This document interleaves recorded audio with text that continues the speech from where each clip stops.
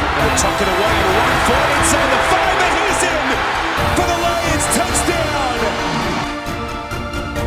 Barry Sanders turned around a defensive back about 3 times. Wow. The guy is trying to tackle him, but he's got his back to Barry because he can't find him. He'll take it. Here's a touchdown, Lions. Holy mackerel, what a run by Barry Sanders.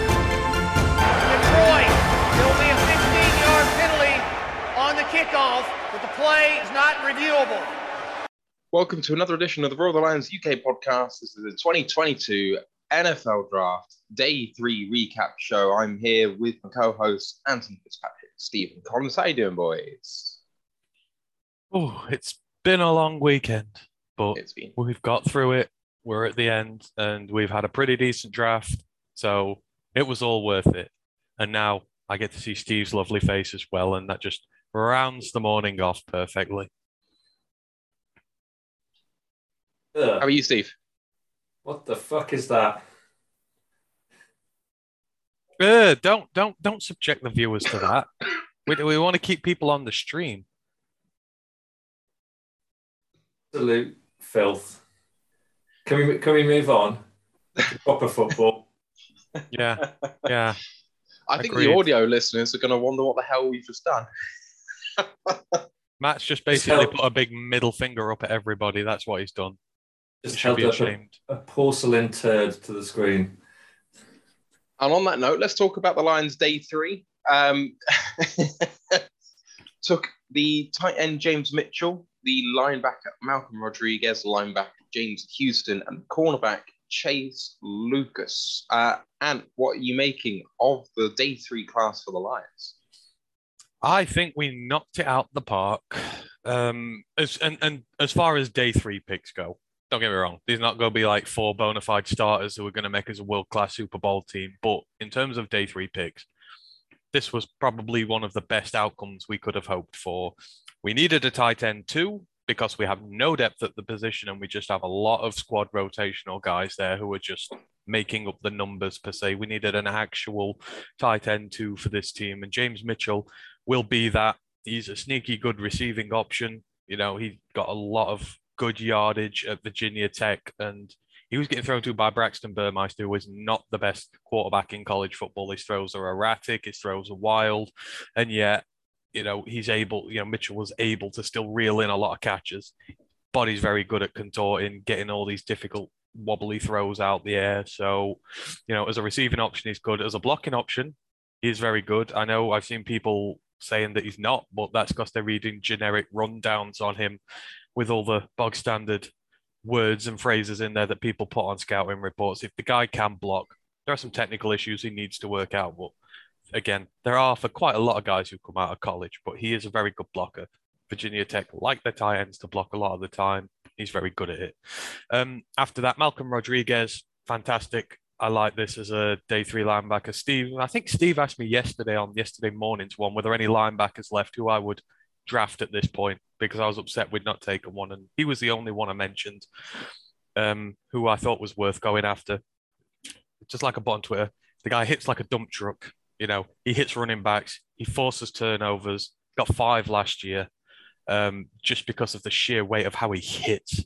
It just sort of reverberates the ball out of a running back's hand. And again, he needs work. He overcommits a lot of the time. His arms are not the biggest in the world, so he will miss tackles. You mix it with the overcommitting, it's a bit of a dodgy scenario there. But if you can just temper that enthusiasm, as you were, just get him to make, you know, better decisions, more conscious decisions, he will be a really good linebacker at the next level, a really good depth linebacker where we can come in and we can plug the middle, stop people running so much on us, bring him up to the line of scrimmage, get him after the running back. He'll be great for us. James Houston, also love this guy. We've mentioned him on the college football podcast before. He lives in the opposition backfield. His production this year has just been insane. I think his sacks and tackles for loss has been over 40 this year combined. What he's got there. You can play him off the edge. You can play him at linebacker. You can play him at outside linebacker. I feel like he'll be best at linebacker at the next level. So we got a lot of edge guys, but you can bring him into the edge rotation if you want. But this is another blitzing guy who will live in an opposition backfield, and, you know, exactly the type of guy we need, really. And again, another who's good at bringing down running backs. We've got in players who are good against the run, which has been a weakness of ours for years and years and years now. So I love those three. The last one you would have to ask Ryan about. I've not seen as much of Arizona State this year. I usually leave that up to him when it comes to college stuff because he supports them. So all I can say is he's very old. I think he's the second oldest cornerback on our team because he was a super senior, a sixth-year guy, but works different ways. It means he's got the maturity, the experience. He's played 50 games at college level. So, yeah, he doesn't lack game experience. So, at least he's going to come in and keep the youngsters honest, go keep them on their toes, because if they slip up, he could nick a roster spot off them. So I'd take competition there with the youngsters and get them to earn their spot. So I love the day 3 draft. I do. It's not an overreaction. I just think we've got some really good depth guys with a lot of potential who could be far better than where they were drafted. Mitchell's only there because he was injured. He could be so much better than a 177 pick.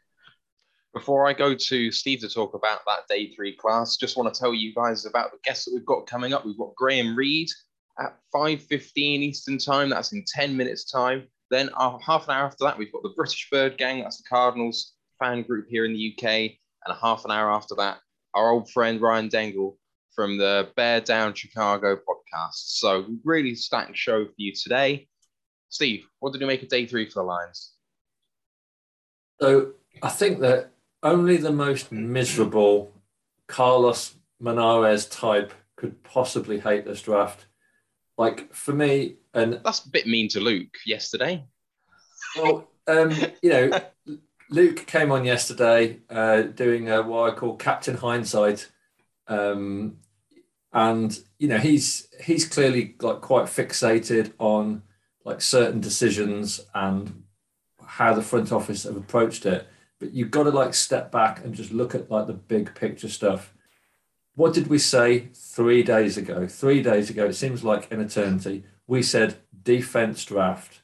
We've taken 6 defensive players and 2 offensive players. For me, that's absolutely the right balance. We were never going to take 8 defenders and no offensive players. Look at the 2 offensive players that we have taken. As Ant has just said far better than I can, describe why James Mitchell is that fit at tight end 2 with the blocking ability to complement Hawk and Brock Wright. And then we've taken who most people said was the best wide receiver in the draft, and we've given up hardly any draft capital to get him. So just from those 2 offensive picks, we've absolutely smashed it. And then you look at what we've got on defense. We've got, the edge rusher. We've got an edge rusher that can go inside as well in Pascal. We've got the safety that everyone wanted. Maybe it's not the one that's one of those kind of top 3 or 4 safeties that we thought we were going to get. But from what I've read over the last 24 hours, Kirby Joseph can absolutely be very serviceable and possibly a starter. And we've picked up a hard-hitting linebacker, a corner.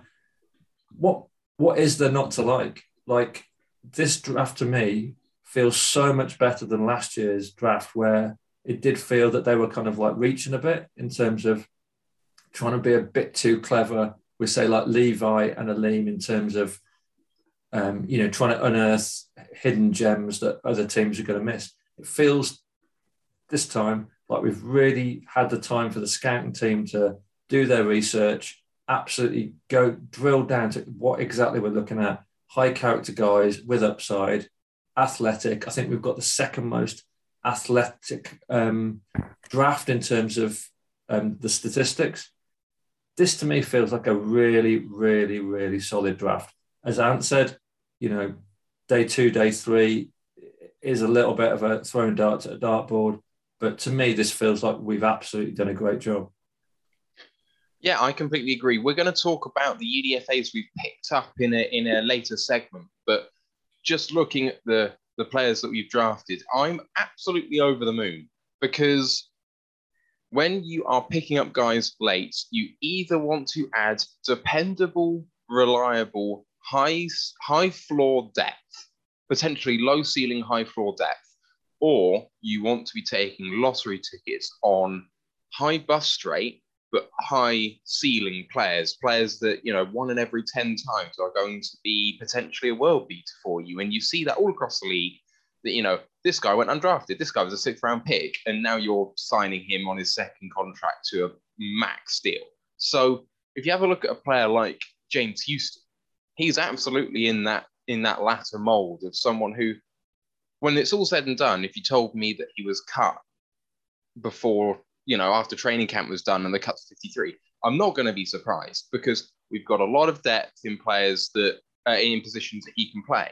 But if you told me that we signed into a second contract worth 5 years, 80 million, because he came in, blitzed everyone to hell, came on leaps and bounds, and, you know, did terrifically, I wouldn't be surprised either. Chase Lucas is in the former category for me. I think he's someone who's going to come in and provide high floor depth at the cornerback position, but I just don't see in him someone who's going to come in and possibly be your cornerback one. But in both of those picks, you're achieving your aims. You're not just burning the pick. There's a reason why you took these guys. So that's really, really good. Thanks to Cheeto TTV, who's from Detroit and is watching in, who's just followed us on Twitch. Thank you for that. Same with Malcolm Rodriguez as well. Very happy with that pick, but it's one of those which is going to be a boom or bust pick for me. Really short arms, shortest arms of a linebacker in the entire NFL now at 30.5 inches. But at the same time, he really shows up on tape in terms of his blitzing ability, a little bit of technical stuff to do. But love that pick. And James Mitchell, I haven't actually seen enough because he was injured all of last year, as the guys have said before. But I'm really excited. The class overall just looks really good. And Jameson Williams, for me, is just so exciting. I know that Michigan fans are going to be really excited by having Hutch on the team, but we have lacked a wide receiver that, when teams roll into Ford Field and go, how are we going to lose this game? What have we got to protect against? They would have said Hockenson before, and I don't think that would have struck fear into their hearts. They would have been like, just got to deal with this tight end who doesn't really have good top end speed, but can take over a game over the middle if you don't deal with it. But he's not going to burn you over the top. Jameson Williams is the first guy we've had since Megatron who's going to elicit that sort of fear. And being able to command that attention is going to make things easier in the run game. It's going to make things easier over the middle for Amon-Ra St. Brown, for Hockenson. And it's going to make things easier for DJ Chark too. Like, it's a signing that needed to happen. And if we didn't trade up and we took Christian Watson at 32, you're drafting someone that you hope might be close to being that good. There's no certainty that's going to be the case. But if Jameson Williams comes in right now and plays like he did at Alabama, we've got a great player already, and he could still come on leaps and bounds. He's got work to do too. He's not a finished product, but where he is right now, he's an NFL player. He is an NFL starter right now. So this is terrific. Like, I couldn't have asked more. We could have screwed this up. We have seen Lions front officers screw up this place before. We sat down here and gone, can we spin this to a positive? Whereas I think that Lions fans, if they're so inclined, are going to have to spin this to a negative if they want to, because it's inherently a positive draft. And that's what Luke was doing yesterday. Because, you know, I just don't think, you know, the Lions fans are ever happy with the draft. And I think that there's more capital to be gained in terms of, you know, piling into the franchise rather than going, do you know what? I think they've done a great job. But I think we've got to get behind the front office, because they've done, you know, maybe a couple of off-season things. Jared Davis, re-sign him.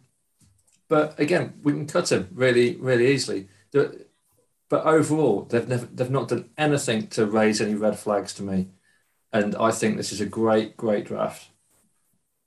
And you know that I'm not always the most positive one in the group.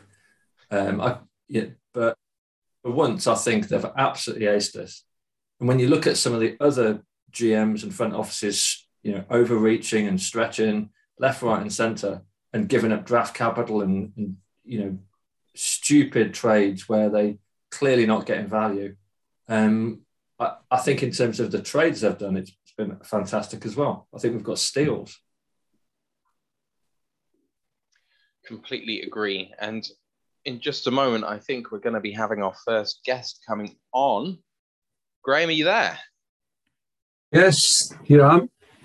Fantastic. Thank you so much for coming on. It's great to see you again after a tumultuous 12 months. How did you find the draft?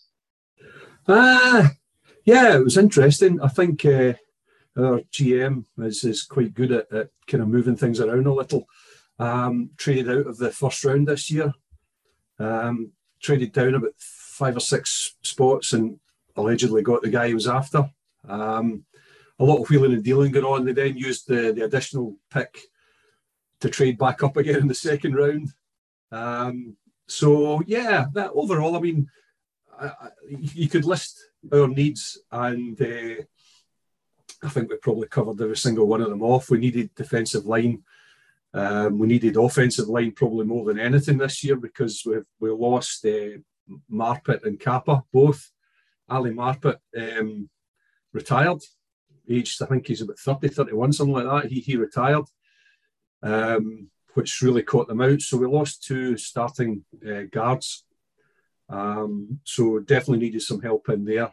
We've got some good depth in there already, so 1 or 2 guys ready to step up. But defensive line, offensive line, running back, tight end, and cornerback and special teams were the needs. And we probably just about covered off most of them. I think cornerback is only a need because at the end of this season, we have a couple of guys who are starters who will be free agents. And the likelihood is that they won't both re-sign. So we're probably looking for someone for 2023 season. And the guy, we've picked a guy in the 4th or 5th round there, who Zion McCollum, cornerback. I'm not sure that, that's a bit of a risk if you're expecting him to step into the first team. But I think overall it's okay. I mean, you look at NFL.com, they gave us an A. I think when you take a punter, number 133 overall, I'm never quite sure about that. That's our punter who takes kickoffs, as most of them do these days, made a complete hash of it last game of the season there. I think he put 2 straight out of bounds against the Rams in the NFC kind of playoff game. That was Ryan Suckup, wasn't it? I remember that. Brad Pinion. Brad Pinion is the punter who did that. Suckup as a kicker. And, as good as both had been the previous couple of years, I think the writing was on the wall, certainly for Pinion. And to be honest with you, Suckup probably needs a good season this year to be kept on as well. I mean, the kicker and the punter's life is precarious in the NFL. It doesn't take much for these guys in the not so much the kicker, it's really high pressure, but I mean, I thought for a punter to kick a ball straight out of bounds on a kickoff and then repeat it, you're really asking for trouble there. So I guess sometimes think it's a bit of a waste taking a kicker or a punter that high up in the draft, but we trust in our general manager. He's pulled off some incredible stunts in the draft over the last few years. We've got 3 or 4 starters still who came out of the 3rd, 4th round. We'll not count our quarterback who came in about the 5th round or whatever it was, position 199, Mr. Brady. But certainly a few of the cornerbacks and the linemen that we've got have come out of the lower rounds. He's done really well. So I think in Jason Licht we trust. I think we move forward on that basis. I think Zion McCollum is one of the most interesting players in this draft because he was a really late riser, because he was a kind of a combine hero, wasn't he? He came out and tested off the charts, but extremely raw. Kind of reminds me of what we tried to take in Ifeatu Melifonwu last year, just rangy, fast, but needs coaching. Yeah, I think you're right. And last year we took Joe Tryon Shoyinka. We added the Shoyinka bit midway through last season, but Joe Tryon, he came in with really no play in the year, but the final year of college he didn't really play, and it was a bit of a risk, but it was that kind of potential that they saw in him, and he backed up Jason Pierre-Paul mostly this year. He spotted, but showed some absolutely fantastic potential. I think he ended with 4 or 5 sacks, but as the season wore on, you could see him getting so close. You know, he was just laying a hand on the quarterback just as the ball went away. So I think he's that type of guy, although we picked him in the first round last year, but he's that same type of guy that you're looking for the upside, and possibly with McCollum too. I just always feel that far down, it's always that little bit of a gamble. I mean, you made some interesting picks. I know that Ant had some thoughts about Luke Gadecki because like you said, you traded up for him, but he's not the guy from Central Michigan that was expected to be the first tackle off the board, was he, Ant? That was meant to be Bernard Ryman. Oh, whoa! Graham's not met me before. Don't have him thinking that I'm slagging off the Bucks draft picks.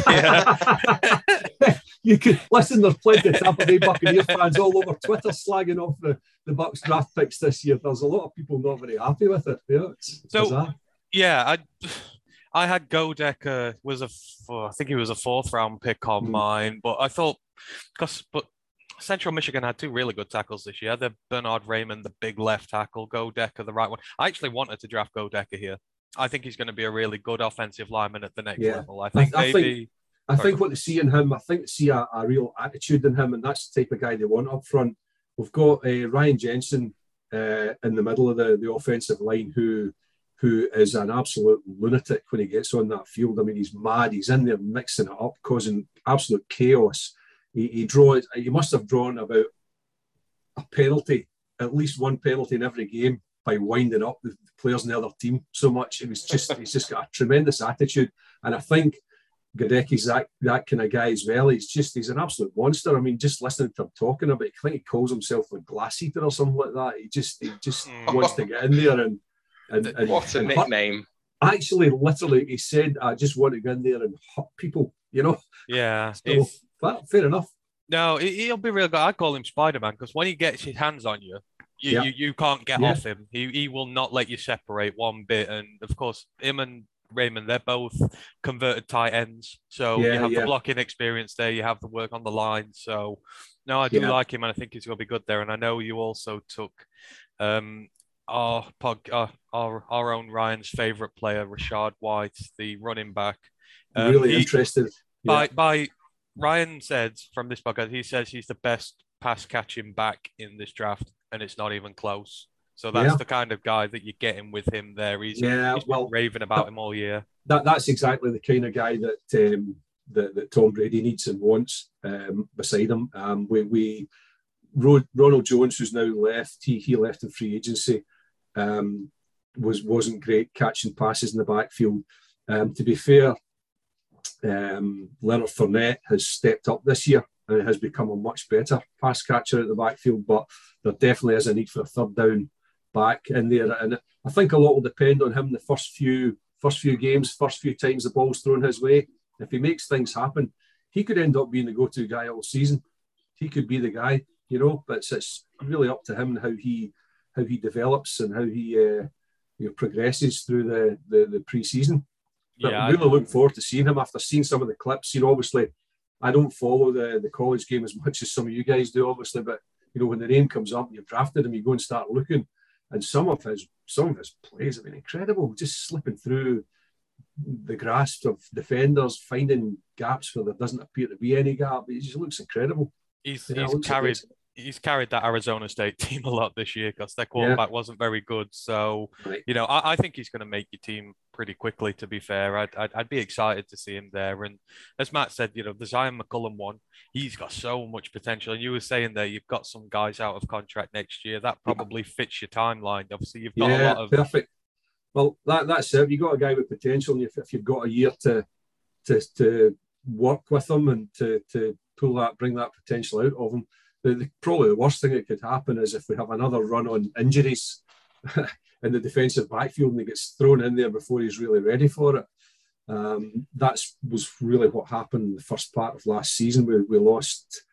I think our top 3 or 4 defensive backs were all out injured at the one time for an extended period, and we were just pulling guys in from everywhere. We even pulled in Richard Sherman.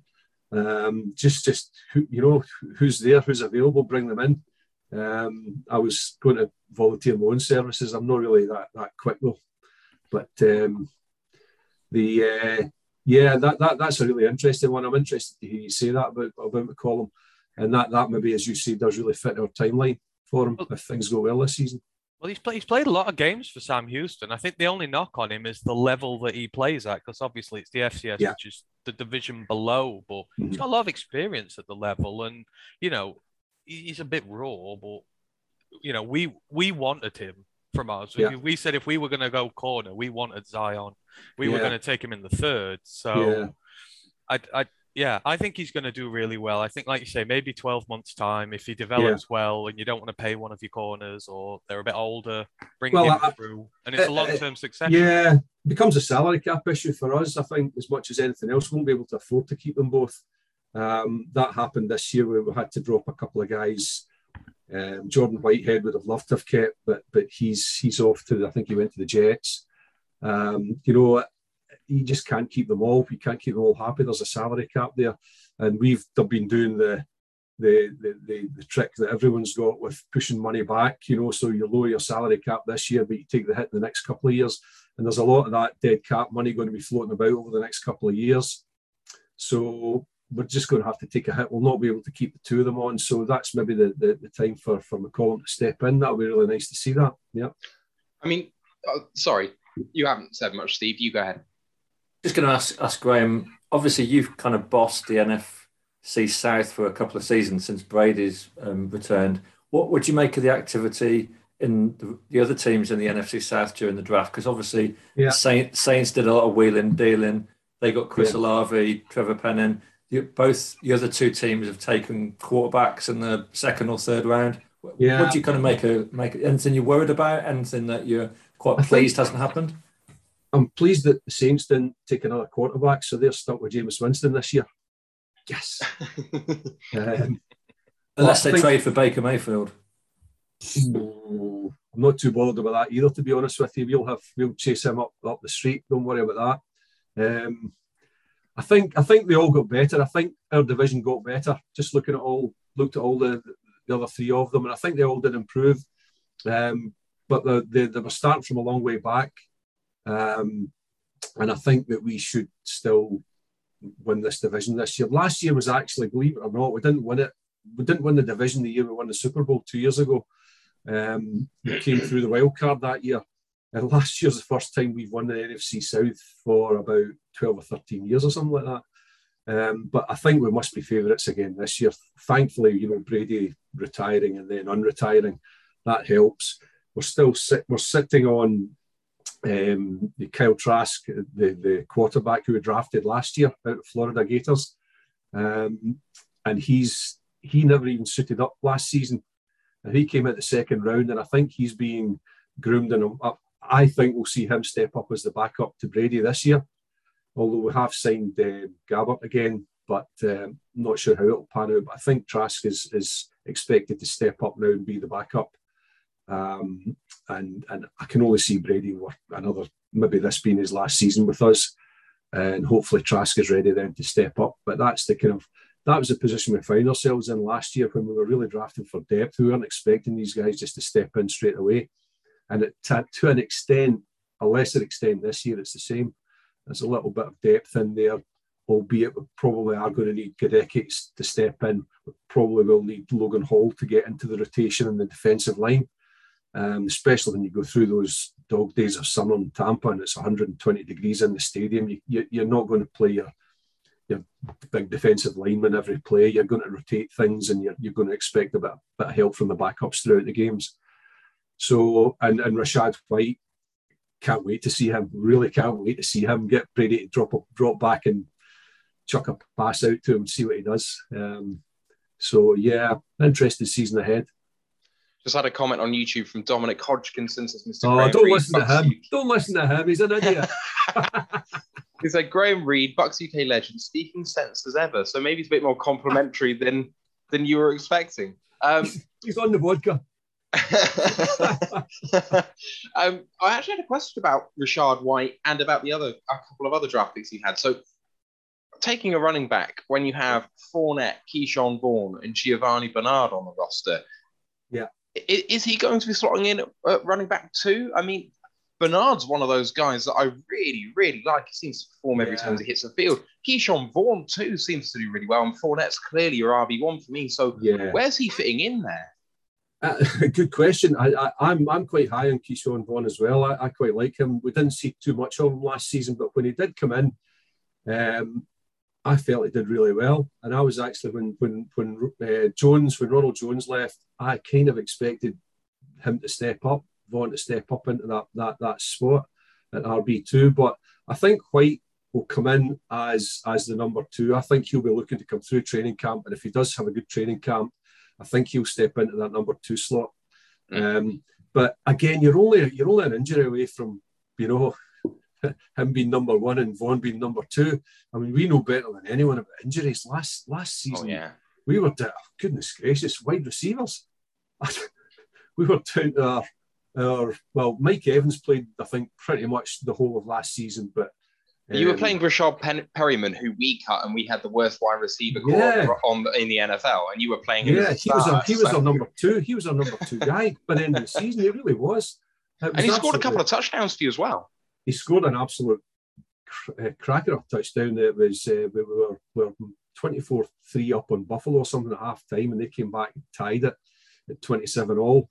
And we went to overtime, and Perryman caught a 65-yard touchdown pass from Brady. He never caught anything for us. No, caught a cold, did he? He caught the ball. To be fair, I mean, he absolutely sprinted down the side. He outran the defensive back and took the ball in. And that was Brady's 700th touchdown or something like that, all time, including playoffs. That was his 700th touchdown. And I don't know if you saw the story when Mike Evans had chucked the ball away for the 600th regular season touchdown. And if you ever see that touchdown again, there's a guy who'd been tasked with, if Brady throws this touchdown, you have to get that ball. And Perryman went into the end zone and chucked the ball on the ground. And this wee guy ran over, jumped on the ball and ran off with it just in case somebody kicked it into the crowd, because it cost the club tens of thousands of dollars to get that ball back. Like the guy that had that ball from that Evans gave away got an absolutely incredible package of gear from the club. So, but that was Rashad Perryman's top moment. Yeah, he did pretty well. Did pretty well under the circumstances. But yeah, and you've taken 2 tight ends in this draft as well. So Cade Otton with the 4th pick at 106, but then also Cole Keith at 218. And you've already got Cameron Brate, but Brady and Gronk always seem to come as a pair, but Gronk hasn't re-signed. Taking 2 tight ends, do you think this means that Gronk might actually not be returning? No, I think Gronk is coming back. I think he'll be back. I think Brate will be number 2 and Otton will look to be number 3. Play a lot of kind of at least 2 tight end sets. So again, Gronk was injured for about 4 or 5 games last season. So again, you're looking for depth there. Cam Brate is an absolute fan favourite. He's been outstanding. He's taken actual pay cuts, not just restructure, but he's taken pay cuts to help the team with the cap over the last few seasons. He's always done everything he's been asked to do. He's done nothing but catch passes and catch touchdowns, and he's been absolutely outstanding. So he's glad to see him back for the second year. I think Gronk will resign. I think the feeling within the camp is that he will come back again next year. And I think we miss him if he's not there. That's a big miss. As good as Cam Brate is, when Gronkowski was out last season, he was unplayable. There was a noticeable drop-off, a real noticeable drop-off. And as we went through the season, when Gronk was out, Godwin was out, Brown, well, you saw what happened with Antonio Brown, that madness. He was gone. So three kind of top really receivers were all gone at the one time, and there was a huge, enormous drop-off in the passing game at that point. So really important, I think, to get Gronk back, and I think he'll come back this year for one more. Any observer of the NFL knows exactly Gronk's MO now, which is to spend the entire summer going, is he going to retire? Is he not going to retire? He just doesn't want to do any work in training camp over the summer. And then like 2 weeks before the start of the season, he's like, I'm back. So on Twitter this week there, he was going, in some party, some I think it's he's organised some big party in some tiki bar somewhere, and I don't know where it was. Gronk giving it large, you know, and all right, okay. So he'll be back in a couple of weeks' time. I'm sure he will. I mean, coming into this draft, with the Bucks, the way they assembled their squad, obviously they got a lot of veterans in when Brady came there to go off and win the big one. And this draft, I sort of assumed that their modus operandi almost would be to start getting long-term successes in for some of these, you know, vet guys in there. Obviously, Logan Hall's come in, the defensive tackle, probably Ndamukong Suh's long-term replacement, Rashad White coming in, Leonard Fournette's there, Cade Otton's come in, obviously Gronkowski. Do you feel like that's what they've done there? You know, obviously they know that a lot of these guys don't have a lot left in the tank, and the long-term future is now they need to invest in it. Yeah, I think so. Spot on. I mean, I think Sue, don't know if he'll be back or not. Jason Pierre-Paul probably won't be. The fact that they've assigned JPP's number 90 to Logan Hall would suggest that JPP's not coming back this year. So we're looking for last year's Joe Tryon to step into the gap. So I think that will happen over a period of the next year or two. I think that's probably what every team tries to do, is to bring your guys through and give them a year to settle in before they have to step up. So yeah, I'm really, especially after talking to you this morning about Rashad White, I'm really looking forward to seeing him. After watching his clips, he could very well step up. Leonard Fournette, I think I'm right in saying is only on a 1-year deal again this year, and he'll eventually probably go and chase the money if he's another good season with us. So maybe this is a good one for Rashad White, get a season below his belt, and maybe he's the guy for next season. We're slowly coming to the end of our time with you, Graham, but talk to us about the last 12 months for Bucks UK. What's been happening? How's it been going? Yeah, been going really well for us. We've kind of trying to get together more often in person, and we've had a couple of watch parties where I think one in London and one in Leeds, neither of which I managed to get to, but were a roaring success, a drunken roaring success. So we've been getting together a little bit more like that. This year, I think numbers-wise, you know, taking into account all the family memberships and whatnot, we're around about 500 members. We've got a game coming up in November in Munich, which the guys have all been on. We think it's the weekend 11th, 12th, 13th November. So we've been kind of pre-booking hotels for that and starting to get ready for that. And it's been fantastic. We've got a really good relationship with the Buccaneers. The COO, Brian Ford, has been brilliant with us. Anytime we're out there, they take us around the facility and let us see what's happening, and introduce us to players, coaches and the like. So we have an absolutely fantastic, and we'll have Zoom calls with them before games sometimes as well. So yeah, we've had a fantastic year this year, just disappointed. Expectation probably for last year was very high, having won the Super Bowl the year before and then brought the whole team back again for another run at it. But reality bites. Unfortunately, you can't win it every year. But yeah, it's been an interesting 12 months and really looking forward to the next one. And if I could say about Detroit as well, I think that's the Lions are a team on the upward curve. I've no doubt at all this is going to be a better year, and maybe this season or the season after, I think Detroit look like they could be a team that are challenging. I'd love to see them knocking Chicago and Green Bay off that perch in that division. Are you talking, Graham? I hate them. I'm a veteran of the old NFC Central, the black and blue division when Tampa Bay were stuck with that shit. Well, and you guys, obviously. Many memories of playing Detroit, and neither of us were very good teams, but you had Barry Sanders, and that was the difference between the two teams so often. But no, I have a deep hatred of Green Bay, Chicago. So I hope you guys can pull it off soon. I really do. Music to our ears, Graham. Let us know where Bucks UK is if you've got Bucks fans who haven't joined you guys.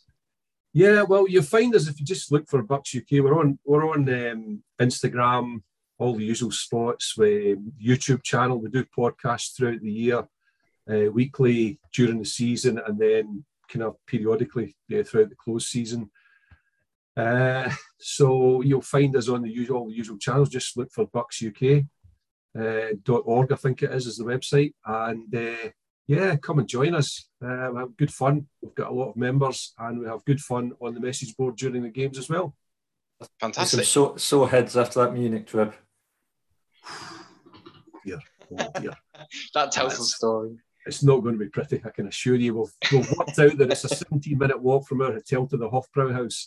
So there you go. 70 minutes there and about a 40-minute crawl back. Have a great time. Have a good 12 months. Hopefully we'll speak to you before then. But yeah, have a great trip. We'll see you soon. Thanks for having me on, guys. Good to speak to you again. Yep. Take care. Cheers, bye. Thanks, bye. All right, what a start to the day. Graham Reed, Bucks UK, and we'll be joined in about 5 minutes' time by the British Bird Gang, the Arizona Cardinals UK fan group. But yeah, I completely forget that the Bucks were in our division some 20 odd years ago. I think it's an important lesson for any guest. If you want to get, plenty of likes, just bring the hate of the Bears and the Packers, and the public opinion will rise with you. Yeah, absolutely. Right, let's have a quick look before our next guest comes on at the UDFAs that the Lions have brought in. And so that kicks off with running back Greg Bell from San Diego State, tight end Derek Dees of San Jose State, worth $100,000 guaranteed. Tight end Nolan Given from Southeastern Louisiana, he's been given a $10,000 signing bonus. Wide receiver Corey Sutton from Appalachian State, wide receiver Khalil Pimpleton from Central Michigan, and wide receiver Josh Johnson from Tulsa, who was very highly regarded, I know. The offensive tackle Arbina Eze from TCU, he's been given a deal with $170,000 guaranteed. Offensive lineman Zane Obeid, he's a bit of a Raz monster from Ferris State. The guard, Kevin Jarvis from Michigan State, but that's unconfirmed at the moment, apparently. Defensive tackle, Demetrius Taylor from Appalachian State. Cornerback, Cedric Boswell from Miami of Ohio. And cornerback, Jermaine Waller from Virginia Tech. That's all according to the UDFA tracker from Pride of Detroit. Couple of highlights there. And from I know there was one in particular that you were looking forward to. Oh, yeah, I want to make Dees nuts jokes all season. So, if Derek Dees gets the team, then, that'll be just pure gold Twitter content. But serious face on here. There are some, I think, for me, I've already zeroed in on 3 of them who I reckon could make the roster if we're going to go out of these. So, you've got Khalil Pimpleton, the Central Michigan receiver. He is a Swiss Army knife of a wide receiver, gives you a huge special teams upside. Is a good receiver in his own right. He's put up some good stats at that Central Michigan side, and just the scheme versatility he can give you. He can, and I know our wide receiver room is kind of stacked at the minutes, but at a very minimum, I would expect him to be able to fight for a place on that practice squad and to be developed and to be brought up in the long term into this team. So I'm looking forward to seeing how he does. Josh Johnson, the Tulsa wide receiver, I had him. We were asked a question by Ash on the college podcast earlier in the season about sleeper guys. Josh Johnson was one of my sleeper guys. He'd just dropped 160 yards and a tudder on Ohio State at that point. Tulsa, compared to Ohio State, are quite a small team and nowhere near as much talent in there. And he had a field day against them. And Ohio State they're just a secondary full of 5-star recruits and NFL level guys. So he had a day against them. He's had a really good season altogether. He's deceptively quick. He runs routes extremely well.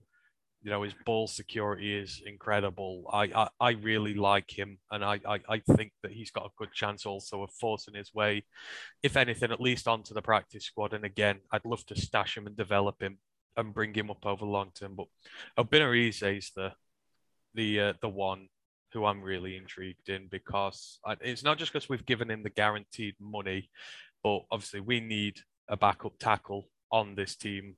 I don't want Willie Nelson here much longer, either of those two, wherever they are. So he's very raw. His technique needs a whole lot of work. In fact, it needs breaking down and building up from the foundation. And I know he's got a few sort of attitude issues as well. Nothing major, just little bits and bobs here and there. But what he does have is what you can't coach. And I know Steve will laugh at this because he did Tom the other day, but the length he has is elite. You know, he Steve, don't even try and make me laugh. But anyhow, his reach is huge. When it comes to fighting on the offensive and defensive line, the reach you have, the ability to be able to hit the guy first before he can hit you is a big thing. And he has a hell of a reach advantage over most people. You know, he is violent off the line. He is very good at getting leverage. He's very aggressive in the way he does things. You know, he's got those intangibles that you can't teach. And quite, you know, in my opinion, Hank Fraley is, outside of Green Bay, one of the best offensive line developers in the entire league, because Green Bay just churn out offensive linemen like there's no one's business. But Hank Fraley does as well. I know, you know, a lot of the guys who've come in are high draft picks, but you still have to develop them and you still have to make them the best that they can be. And he does that. And we've seen he can do that with the depth as well. So I trust him to be able to get everything right with this guy. And if you can sort out the techniques, if you can sort out the little bits with him there, he's a starting caliber tackle in the NFL. And you're getting him in undrafted free agency. It's just, you need to be patient with him. But given the lack of depth on our line, I would expect to see him on the roster come the start of next season as a backup tackle and to work his way in as and when we need him. A whole summer with Hank Fraley will do him a world of good. So those are the three I'm really looking forward to at this moment in time. I know a few of the others, but there's some who I need to do a lot of work on as well. But I think we've got some good guys in there. Tom said, I couldn't put it any better than Tom yesterday. It's all about great length and ball handling. Yeah, well, you know, offensive linemen don't need to worry about ball handling, do they? So we have got our next guest on the show as well. Tom from British Bird Gang is in the house. Tom, how you doing? Not too bad, not too bad. Can you hear me? Yeah, can hear you loud and clear. How did he find the draft? Well, I mean, obviously the first round was a bit of a letdown, you know, getting up until like 3 a.m. in the morning and then finding out you've traded your pick away for someone else. So it's like, you didn't need to get up in the first place, but, you know, can't be too mad with who we got in return for the pick. And then obviously the other 2 days, you know, we've picked up solid players. They should contribute. So, yeah, I'm pretty happy with the draft class we've got. I think that the trade was potentially, apart from our trade up, the most shocking moment of, well, actually both Browns got dealt, didn't they, in the first round? But trading a first round pick for Hollywood Brown, I think it took a lot of people aback. You're happy with the trade, though? Yeah, I mean, obviously he's had the history with Kyler Murray in the past, and we obviously were going into this draft looking for a wide receiver, but obviously when, was it Jahan Dotson when he went to Washington? Yeah. That seemed to be like our last choice. Like he was the only one we were linked to, so it seemed like after he went, we had to put another plan into place, and obviously Marquise Hollywood Brown was that plan B. Makes absolute sense. And then the rest of the draft, you ended up taking, well, I think everyone's tight end one in Trey McBride and a favourite of this podcast in Cameron Thomas. So you kind of ended up with day two guys and Myjai Sanders as well. Day two looking pretty strong, actually. Are you happy with those picks? Yeah, I mean, I didn't expect us to pick a tight end. Obviously, we're signing Zach Ertz to a 3-year deal and also bringing back Max Williams. But it's like, you know, they're getting on a bit. Max Williams is on a 1-year deal. Ertz is on a 3-year deal. So McBride, obviously, he might not start week one, but he should contribute in his first year and going forward. But he's not someone I considered, obviously, with like who we already had at the position. So it was a bit of a surprise pick, but I'm happy with it after reading up about him, finding more about him. Looking at wide receiver room, is this, so you brought back AJ Green. You took Rondale Moore last year, and I know obviously that you let go of Christian Kirk, and maybe that's what Marquise Brown's coming in to replace, but it does feel like, you know, you've still got Andy Isabella hanging around, although I imagine he's probably trade bait once again. But is this showing a lack of belief in Rondale Moore and what he can do? And Antoine Wesley as well? I don't think so. No, I think obviously we'll still have a place for Rondale Moore in the offense, along with Brown and DeAndre Hopkins. I think AJ Green might be the odd one out, really. You know, with his age, he's only on a 1-year deal. He'll still contribute like he did last year, but I think obviously Kyler's like knows Hollywood Brown quite a bit. So I think he will get quite a few balls thrown his way. And with him being a deep threat and Kyler Murray being one of the best deep throwers in the game, you know, that should be a pretty good thing to watch coming in up this season. And what did you make of last year? So obviously you started out with the hottest of hot streaks, winning your first 7 games and 8 of your first 9. But you really tailed off in a big way, including, hope this doesn't hurt too much, but a loss against a Detroit team that had absolutely no business being there at all, which, you know, we seem to be a bogey team of yours. Like, in different, I think coming in, it was kind of widely regarded that your coach was potentially on a seat that could get warm with a bad start, and he kind of answered it in the strongest possible terms, but ran out of steam. What happened, do you think? I think it was more like injuries catching up with us more than anything, because obviously we lost DeAndre Hopkins, and it's hard to replace a guy of that caliber on any team. Like, anyone would struggle without him. Mm. And also we had like JJ Watt, he was out for a lot of the season. Chandler Jones didn't perform as well as he should have done. You know, it was just struggles all over the place. And I don't think you can really pin it just down to the coach or Kyler Murray. It's, you know, it was multiple things that went wrong for us last season. Mm.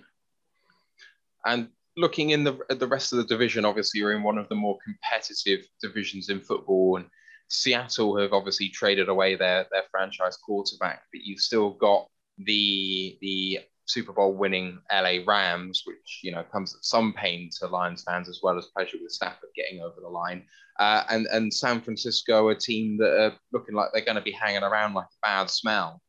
What do you make of how the division looks for this draft, and just how those teams are going to compete with you? Because your team is set up to win now, but so is the Rams, at least, and San Francisco look like they're loading up. Yeah, I think obviously with the Rams, they're the reigning Super Bowl champions, and they've just got stronger this offseason. So it's like they're clearly the top dogs in the division. Behind them, obviously it's between us and San Francisco, because I don't think Seattle will do much this year. Obviously with Drew Lock at quarterback now, and you know, he made some questionable decisions in the draft. But yeah, I think we can still, like, we have got a much tougher schedule this year, it looks like, on paper at least, with who we've got to play. But I think we can still fight for maybe second place in the division with the Niners, and hopefully still make it to the playoffs again and do at least a bit better than last year. You kind of think that you're somewhat less than the Rams are at the moment. Yeah, but I mean, like, that's pretty obvious, because, like, just looking at their team, they're stacked all over the place, aren't they? Like, there's not really any holes on that team. And, you know, they're well coached, as much as it pains me to say. They're just, like, they're obviously going to be, like, the favourites for the Super Bowl with good reason, because, like, they've literally just got stronger in the off-season. We were playing a game yesterday it seemed very popular, which was called Shit on Other People's Draft. And we all picked out teams that had a bad draft. I think I picked out the Commanders. But I also think the 49ers didn't have a great draft, because they'd already given up the first-round pick for Trey Lance, so they were short of picks. And then, like, taking another running back with, like, their second pick seems crazy to me. And I know a lot of people weren't that keen on Drake Jackson, the edge they took at 61. What did you think of the 49ers draft? Because I know they've got quite poor grades from, like, NFL draft analysts. Yeah, I mean, they're another team that made a few questionable decisions. Like, I mean, I didn't mind Drake Jackson. I was thinking he could have possibly been an option for Arizona, but obviously that wasn't the case.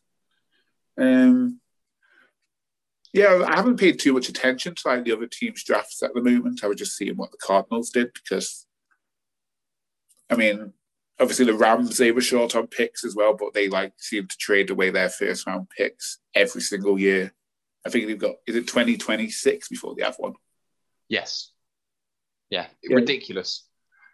And yeah, it works for them because, they're known commodities they're trading for. But the Cardinals have never been one to actually do that. I mean, they did it this year, but that was obviously due to circumstances. But some team gave him a good quarterback last year. I can't remember who that was. What was that, sorry? Some team gave them a really good quarterback last year in a trade. I can't remember who did that. I'm ashamed of you doing that, but, he's a good quarterback. I like him a lot, Matt Stafford. It's just a shame he's around now. Yeah, absolutely. You guys took a lot of kind of seemingly good picks against the consensus board late. You're one of the few teams that really didn't do too many reaches against that. So, even in the 200s, he took Keontae Ingram. He was regarded as a player higher than where you took him from USC. Letitia Smith, the guard from Virginia Tech, he was meant to go a lot sooner than he did and went to you guys. Jesse Luketa, I saw a lot of outrage on Twitter that he hadn't gone before he did, and then you picked him up. And Marquise Hayes was one of the best players on the board for ages before you picked him from Oklahoma. So are you pleased with what you did yesterday? Because it looks like you had a really good day. Yeah, I mean, I didn't have any idea really who some of the guys are. I mean, we drafted a cornerback from, I can't remember what the name of the school was, but it didn't sound real. Valdosta State, Christian Matthew, one, yeah. I didn't have him on my board at all. Well, I mean, I went on the NFL.com draft profile and it was completely empty for him, which says a lot. Yeah, I mean, I wonder if that's a Division 2 team or something, because I've never heard of it. Have you heard of them, Anne? No. I mean, I've not heard of it. No, it is a fake school. Yeah, our college football podcast only goes so far. I think they're FCS, and we don't do too much FCS apart from when the playoffs are on. Any more questions for our Cardinals guest boys? Not a question, but I just want to say how great their day 2 was. Trey McBride, I would fully expect him to be a starter there very quickly.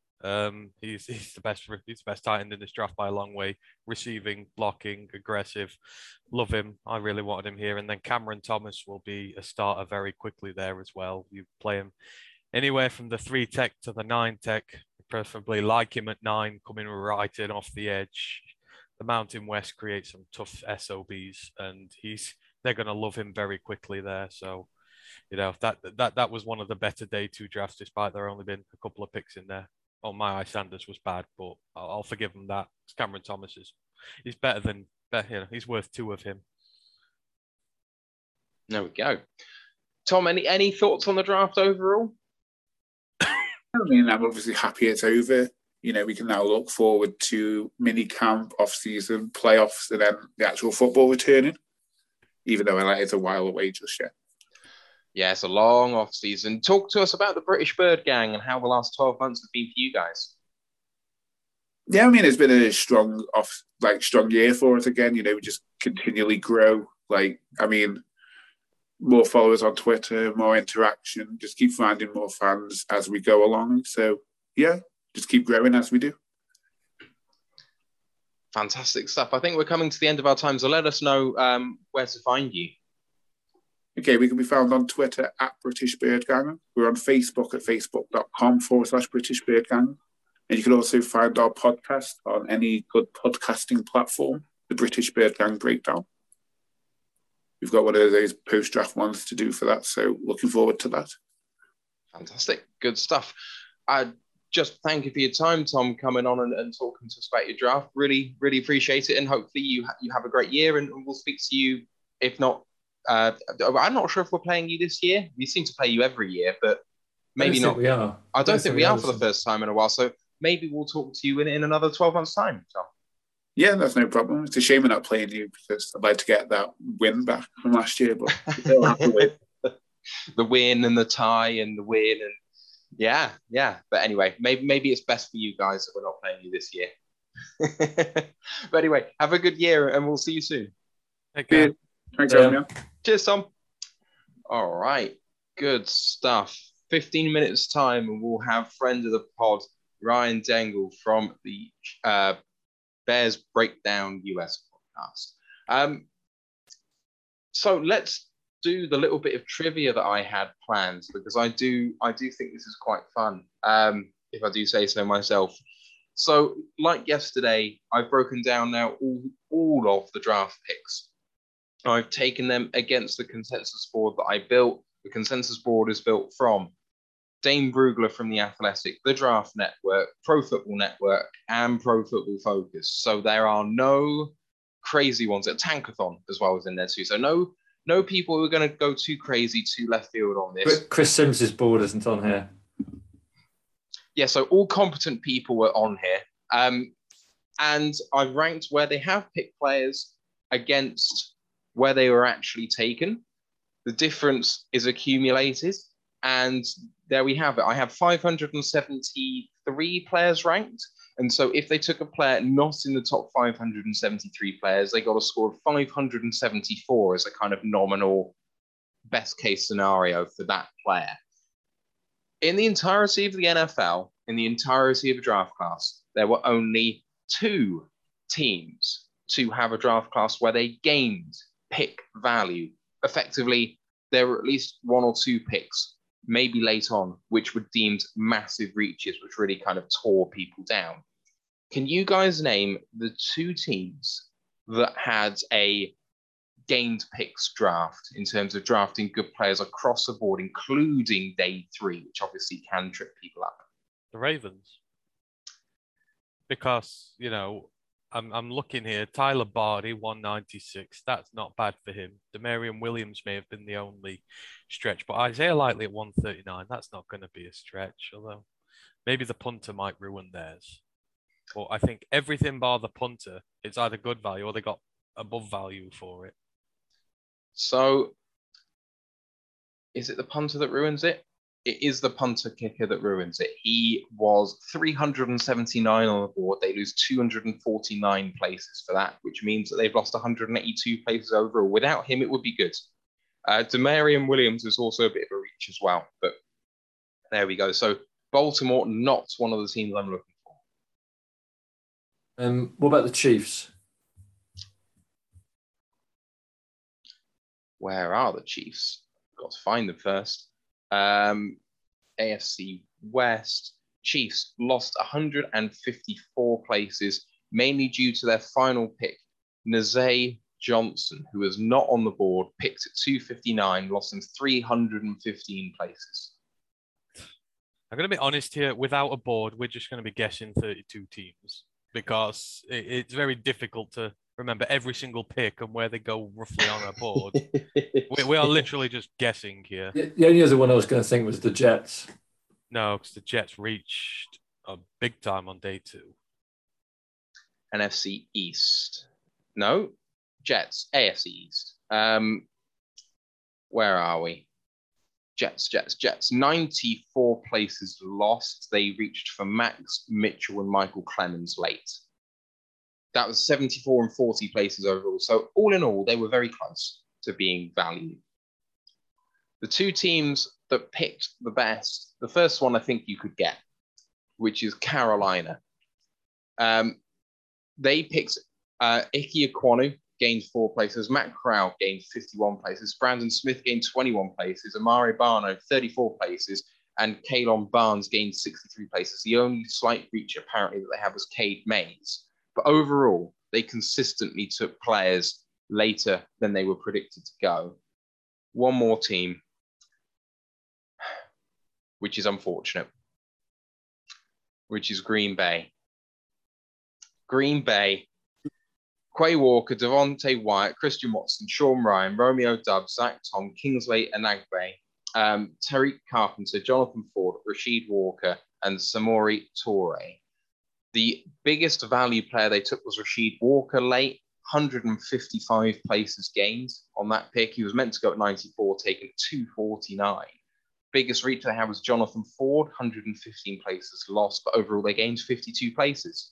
Other teams also got pretty close. So Seattle only lost 37 places in their draft, but the Rams lost 956 places because their last 3 picks were massive reaches, but also their first 2 were also big reaches as well. New England, the other ones, the biggest losers by this metric. New England lost 929 places by consistently reaching on almost every single pick. So there you go. It's a bit nuts, if I do say so myself. Patriots drafts was just crazy, absolutely crazy. Yeah, it was. Any information you guys want from this? Now I've got it here. Maybe I can share it. I don't know. Give a breakdown of the rest of the NFC North. NFC North. Okay, so Chicago's class was Kyler Gordon, Jaquan Brisker, Velus Jones, Braxton Jones, Dominic Robinson, Zach Thomas, Treston Ebner, Doug Kramer, Jatiah Carter, Elijah Hicks, and Trenton Gill. The last two were, well, actually, the last 5 or 6 are apparently reaches, the last 2 big reaches, lost 620 places. But by the end of day 2, they had gained a couple of places, and it's just they reached a little bit consistently in day 3. Still a horrible draft. It's not a good draft for me. I know Ryan will disagree, but it is a horrible draft outside of Brisker and maybe Velus, because I'm more high on Velus than others. But you know, the center's bloody awful. It's an entire draft for me, which is boom or bust. If they work out, it could be great, but I think there's a high likelihood that they all bust. Like there's no high ceiling guys there. I don't even think Brisker is a potentially high ceiling guy. High floor guy. No, he is. Brisker will be out of a safety for a long time, which is a pain, but rest of them, poor as fuck.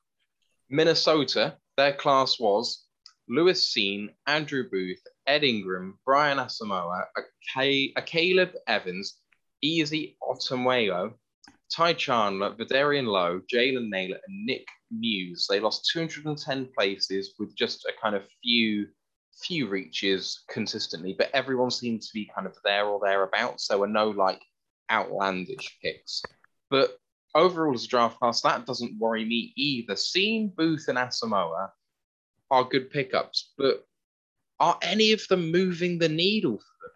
Like, that hasn't fundamentally changed how good the Vikings are. They do need support in the secondary because Harrison Smith has been a bit kind of overwhelmed and needs help because he's just not got much around him at safety in the backfield. So I think getting Brisker and Smith are going to be a really good combo. I mean, you know, Seen's good. We like Seen, but we got Jameson Williams, and Jameson Williams wrecked that Georgia secondary when they played during the season. I know they didn't during the playoffs, but I believe Jameson was injured by that point and wasn't playing, which was a big difference between the two teams. Whereas in previous years, I'd be worried about opposition secondaries because of our receiving group. I'm now quite high on our receivers. I think our receivers can go toe-to-toe with these guys and win. So, you know, Cena is a good pickup, but I like the receivers we've got, and I think we can deal with it. I'm a bit upset that Ty Chandler has gone there. We ridiculed him a lot on the college football podcast to start the season because he did nothing. Sam Howell had no running game, no offensive line, and no receivers, and was getting absolutely killed. But Chandler, the second half of the season, sort of even more than that, probably the last 3 quarters of the season, was a monster, an absolute monster. He's a very tough runner. You know, he gets a lot of yards after contact. You know, he's very hard to bring down. I don't like him being there behind Dalvin Cook. That's given their running back room a little bit more depth. So our defensive line's going to need to hold firm against those two. So I can see that sneakily been a good pick. But outside of that, not a lot worries me. Any other questions about any of the other draft classes? Because I can just run them all off. What does it say about the Packers then? The Packers had a really good one. We have to acknowledge that now, whether we like it or not. The Packers have increased the gulf in the NFC North here. Yeah. You know, they finally given Kenny Clark a running mate, which was the big thing they needed. Their receiver class, I absolutely hate. You know, they've taken Christian Watson, Romeo Doubs, and Samori Toure. Samori Toure is a really good receiver, and the value they've got for him there is insane, whether the draft boards say so or not. You know, he's carried that Nebraska offense the last few years, and you've seen in the offseason during some of the bowl games, the all-star games, just how good he is. And they've now got some wicked depth at receiver, like we do. But if they hit on even just one of those guys, then we're in a bit of bother. Then I've seen they've gone offensive line. They've got a lot of offensive line, haven't they? They took Zach Tom. They took Sean Ryan. Did they take Sean Ryan? I think they took Sean Ryan, Zach Tom, and Rashid Walker. Yeah. Christ on a bike. Yeah. So the way they develop tackles, that is worrying. Because, I mean, they've got Bakhtiari and Nyman there at the minute, and Nyman had a hell of a season. So it actually confuses me they've gone 3 tackles, whether it's just a kind of, you're right, you 3, you're going to battle it out, and, you know, there can only be one type thing, Highlander situation, except not cutting each other's heads off, just, you know, beating each other in practice. Whether it's just going to be that to improve competition, whether they're going to kick one of them inside or not. I mean, Sean Ryan, I'd keep him as a tackle. Zach Tom, maybe I'd kick inside. I know that Zach Tom was projected as a guard by quite a lot of people, even though when we talked, you said that he was still a tackle. So I said he's still a tackle, but they may. That's the only reason I can think they might have gone 3 tackles. They might kick him in, but, you know, they're not exactly struggling at guard.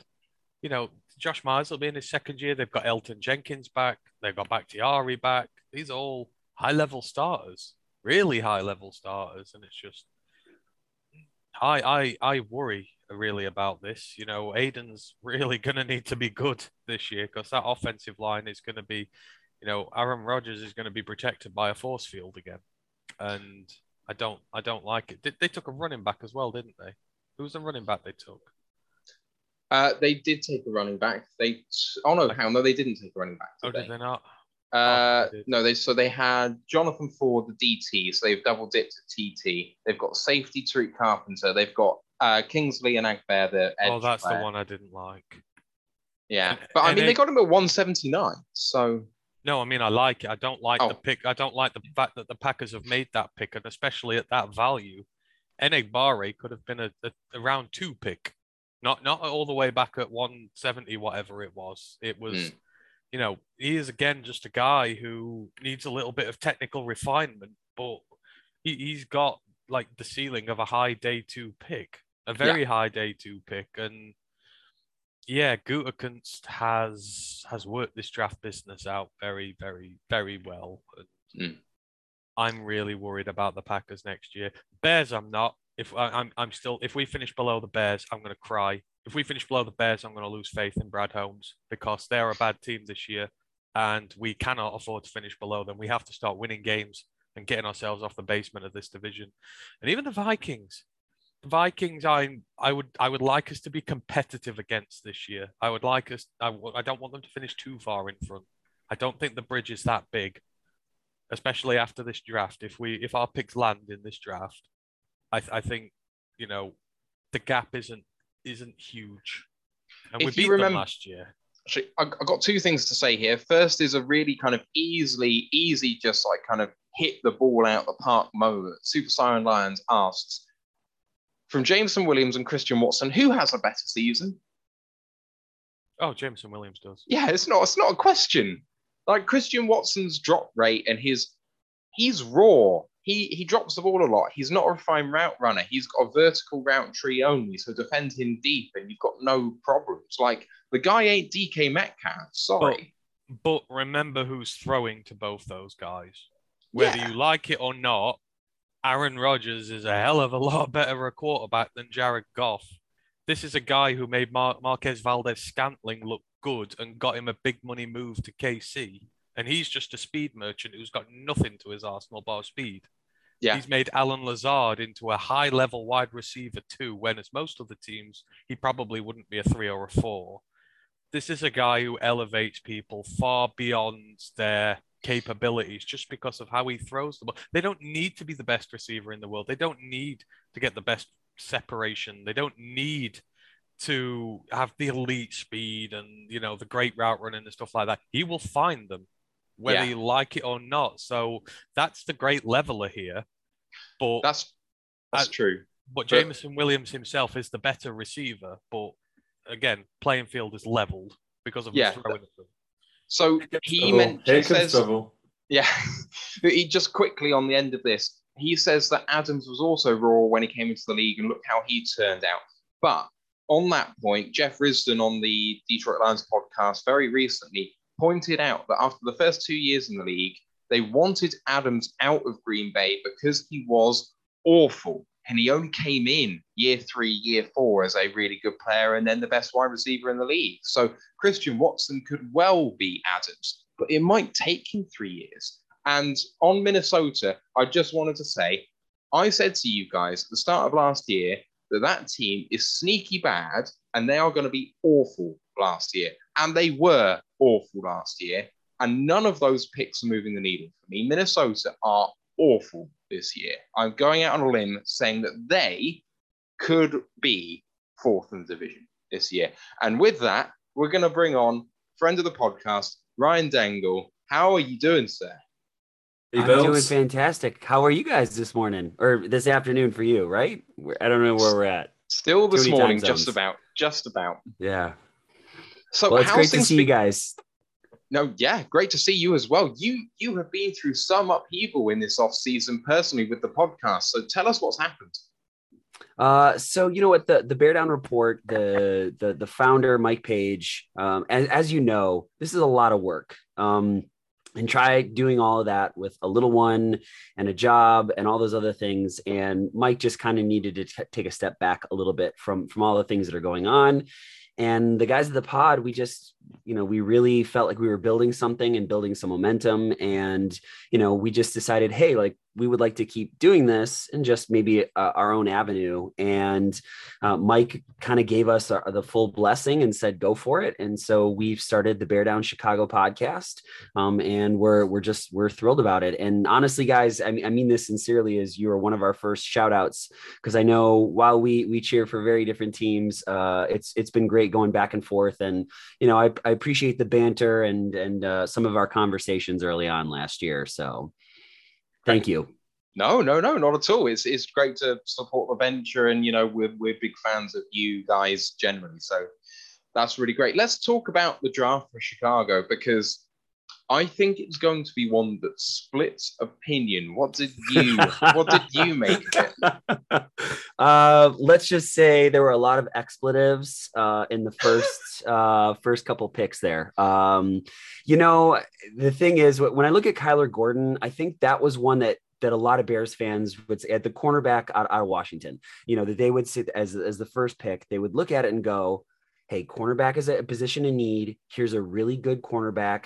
Now, this isn't going to translate, but the fact that he didn't give up a touchdown in 722 snaps, like I understand that's not going to stand in the NFL, but that's impressive, right? Like no matter how you look at it, that's impressive. And cornerback was a position in need. No issues with that. When they drafted Jaquan Brisker, the safety out of Penn State, who may be an absolute stud, that's when Bears fans lost their minds. Really? Yes. Oh, absolutely. Wow. Well, here's the thing. Safety is also a position in need, and he is a stud. That everything I read about him. I love his versatility. I mean, even if he doesn't start, he's an ace special teamer. All those things I like, but he doesn't play right guard. He can't catch a football, you know what? And those are things that Bears fans we have Justin Fields, and the hope is that he is the guy. And, most of us wanted someone surrounding him to kind of help him out, which, I can't be too mad because Ryan Poles ended up with 11 draft picks and, a ridiculous amount of offensive linemen from that pick. But personally, guys, and this is where we're definitely split. And some of the Bears fans right now are going to be, as soon as they see this, they're going to roast me, but I don't want backup offensive linemen. I want a starter. And I didn't see it, so we'll see what happens here. I was about to say, are you worried about like the lack of help they're giving Justin Fields. I mean, obviously, you're built on your defense, aren't you? You have had wonderful defenses over the last few years. You've lost a lot of your senior guys there. I think I can see what they're doing. They're trying to rebuild that again first. But like you said, you've got your young quarterback there. He got hit a lot last year. You could get hit a lot again this year. Are you worried about how little support they're giving him? Yes. I'm, if you saw the text chain, Anthony, the text chain amongst the Bear Down Chicago podcast guys, I mean, we're not fighting, but you know how it is. We strongly disagree in this. I think most of us know that the Bears are not going to be a very competitive team in 2022. The hope is for 2023. You guys know about the rebuild, right? Like you've been there before, and Dan Campbell definitely has you guys headed in the right direction. I don't think they hired the right coach. I think I've been on record as saying that. I don't understand, if the development of this team moving forward is about Justin Fields. I don't think they've done enough to help him. Now, I'm not saying that they needed to go out and sign Christian Kirk to a ridiculous contract or something like that, but they needed to do more to get him help, and they didn't do it. And if everything about this team is the development of Justin Fields right now, I'm not happy with where things are. Could they take a turn? I sincerely hope that they do. But as of right now, yeah, I'm not happy about it. I need to make a confession, Ryan. So obviously it's a long night. We're staying up late into the early hours.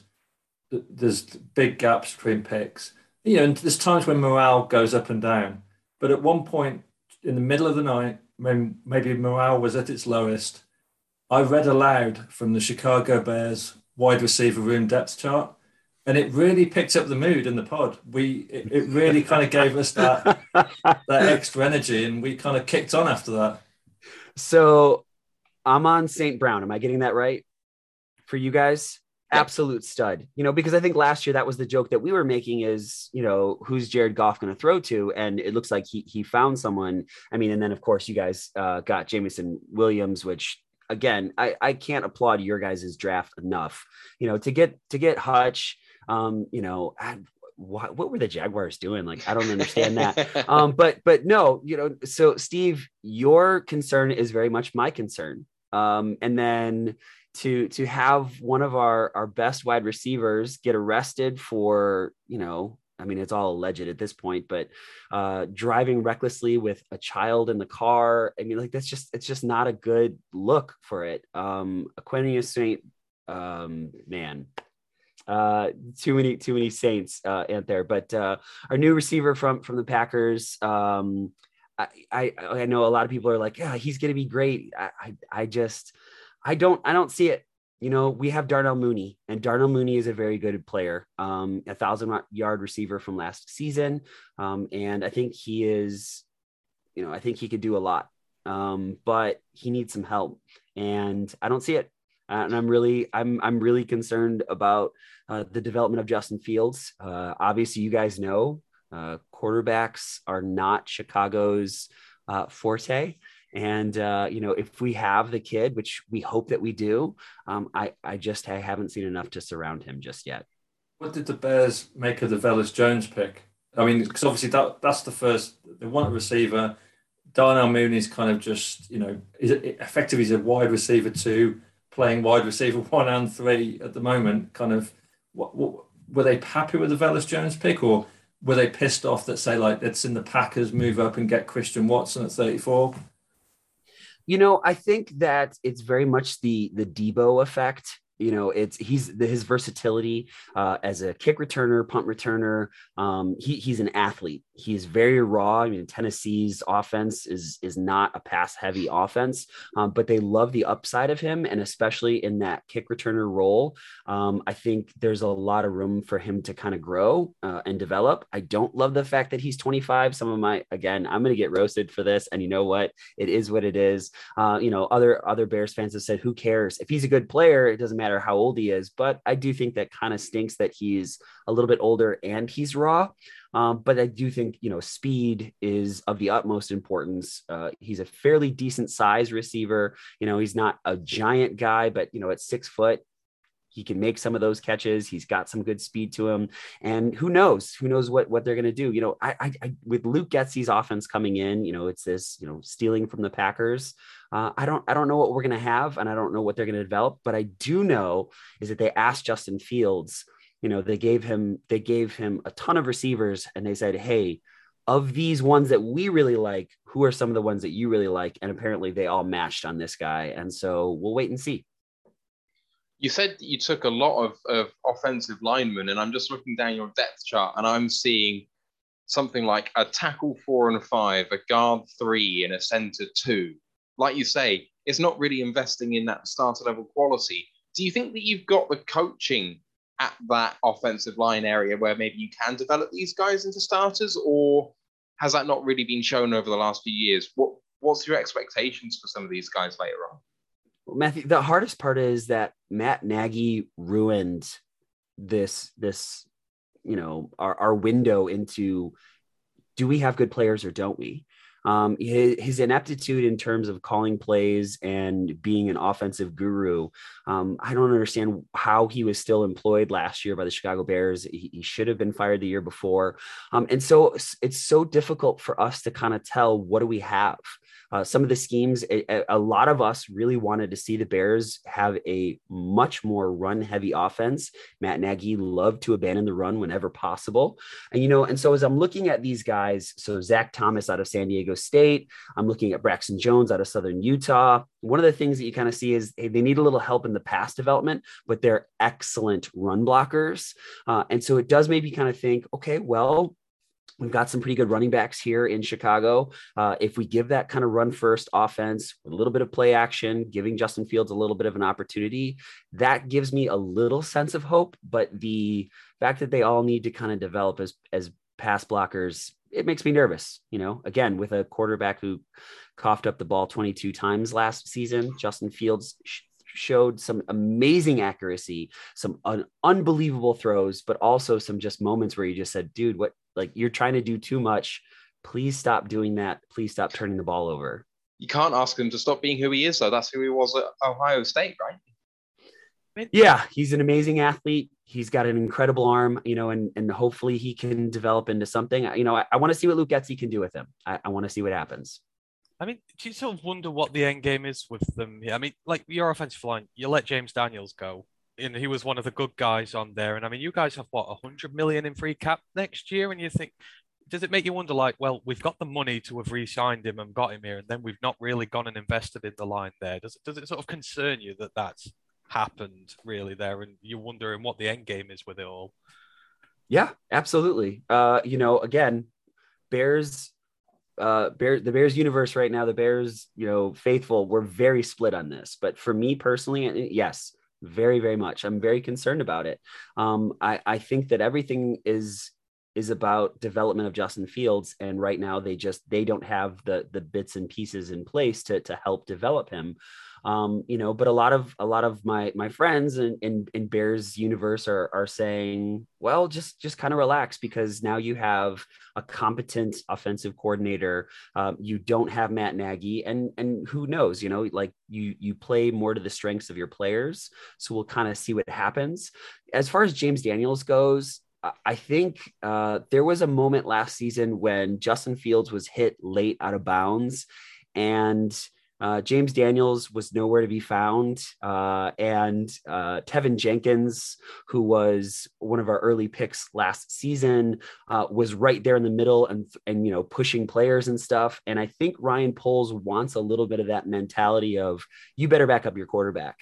And James Daniels is a good player, and I would have loved to see him re-signed, but I don't know that he's part of their long-term plans. And so, you know, good luck to him in Pittsburgh. I think, you know, did everything right when he was here, and I wish him the best of luck.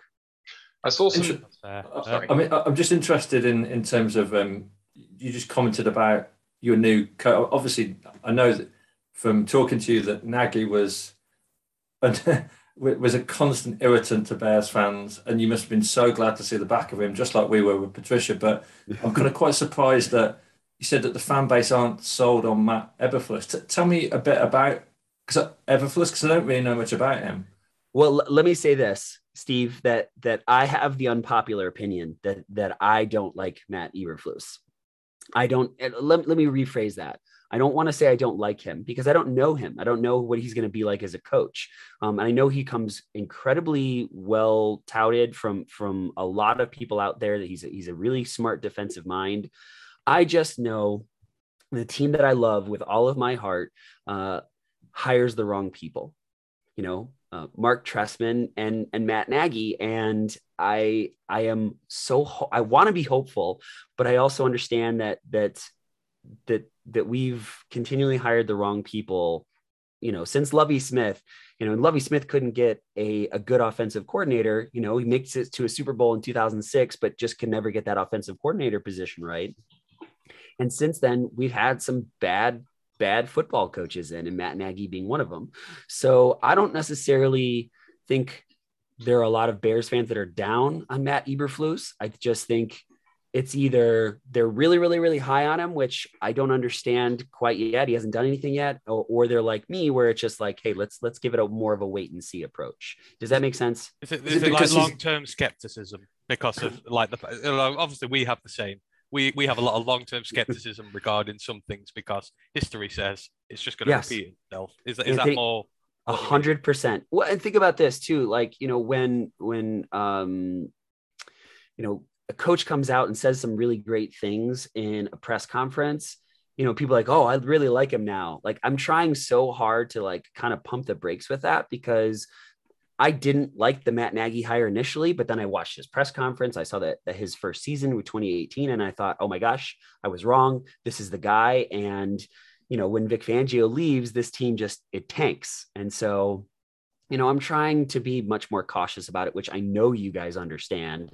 I want to put my heart out there. I want to get hurt again, but it's not easy to do, guys. No. Yeah. So no, absolutely. As I say, so I know we've needled you a little bit there with some of the offensive line stuff and that, but I know you're at the start of a rebuild. It's a long way. Obviously, we were this position 12 months ago, but we had sort of the shoots of optimism on the horizon. After last year's draft, we invested in the trenches. We were looking forward to seeing that part of our game dominate and develop. So I was just wondering, what parts of the team are you like really high on? Like what's promising? What are you looking forward to seeing this year as part of this team? So obviously, like you said, it might be a bit rough, but there's always a place where you start from and that you're looking forward to seeing. I am really hopeful about our run game. David Montgomery, I think, is a really good player. I don't think he's the best running back in the league, but I think he shined in Matt Nagy's atrocious, terrible offense. And given the opportunity with Luke Getsy, who I think has a greater commitment to the run, it seems like that's the tree that he's coming from. I'm really hopeful that could be the case. And, if you can play good defense and you can run the football, it's boring. I'm sick of it. I want a high flying offense. But it's just, I live in Chicago, so that's not going to happen. If we can do those things, and we do have a supposedly lighter schedule, an easier schedule, who knows what could happen. But yeah, I think that's kind of the big thing is kind of seeing what will happen there. I do think Matt Eberflus is a good defensive coordinator. I do think it will take a little bit of time to transition from that 3-4 to 4-3. It's not nearly what it was maybe 10 years ago. But I think a lot of these defensive players are pretty excited about playing for him. So if we could play good defense, run the football, who knows? Got a really interesting question in the chat from Michael Lucchis, who says, first of all, my wife was a Bears fan and I had to convert her over time, but I know a bit about them. He says, are you concerned with the approach to trying to retool the team versus trying to do a full tear down and rebuild? It feels like you're headed towards being average and not being able to move from there. That sort of 8-8 sort of, I know you can't do 8-8 anymore, but that's where you're kind of maybe heading towards, where you're going to be good enough to do okay, but never bad enough to flip the field and do really well, if you know what I mean. Well, I think that's kind of where we've been. We've been 8-8, 8-9, where whatever it is. This last season, I think obviously wasn't the case, but they've been kind of stuck in mediocrity. I do think that while the Bears front office, Ryan Poles, the new general manager, is not going to say this, that we're in a rebuild, but we are. Trading away Khalil Mack, I think, was one of the biggest signs that, hey, we understand we're not in a win now mentality. What can we accumulate from that?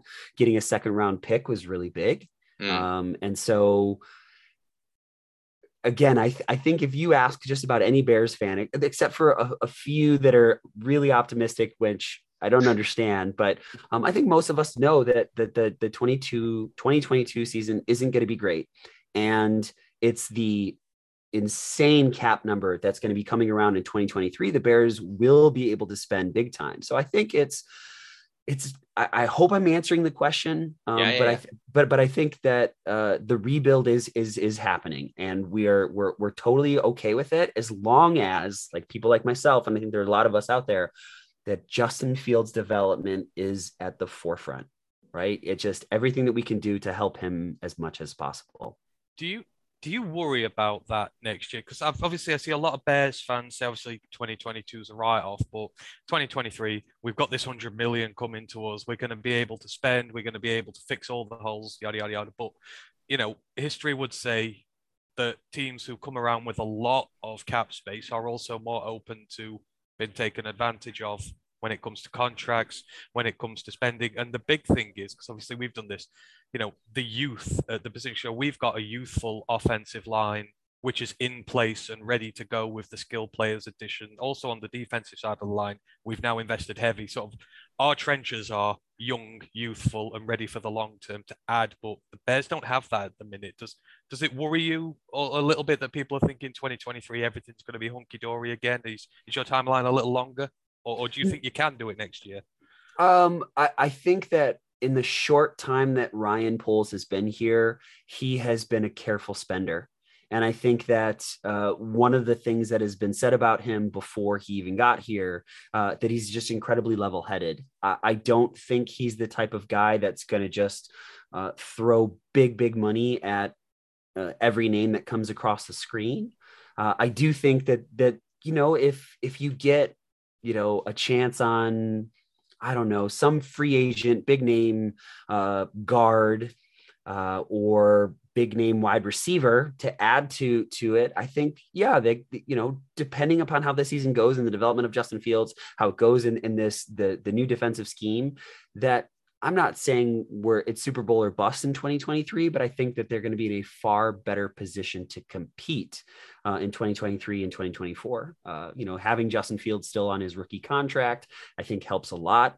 And so we'll see. We'll see what happens. But I think it's you guys know we want a winner. And it's really it's frustrating to watch your team not be able to get it done year in and year out. And if you go back to when we were on the Bear Down Report and you listen to our San Francisco 49ers episode, you will actually hear me have a meltdown. I have to take a pause. I have to walk away from the mic. It's really bad. And you know what? But that's part of being a fan, right, guys?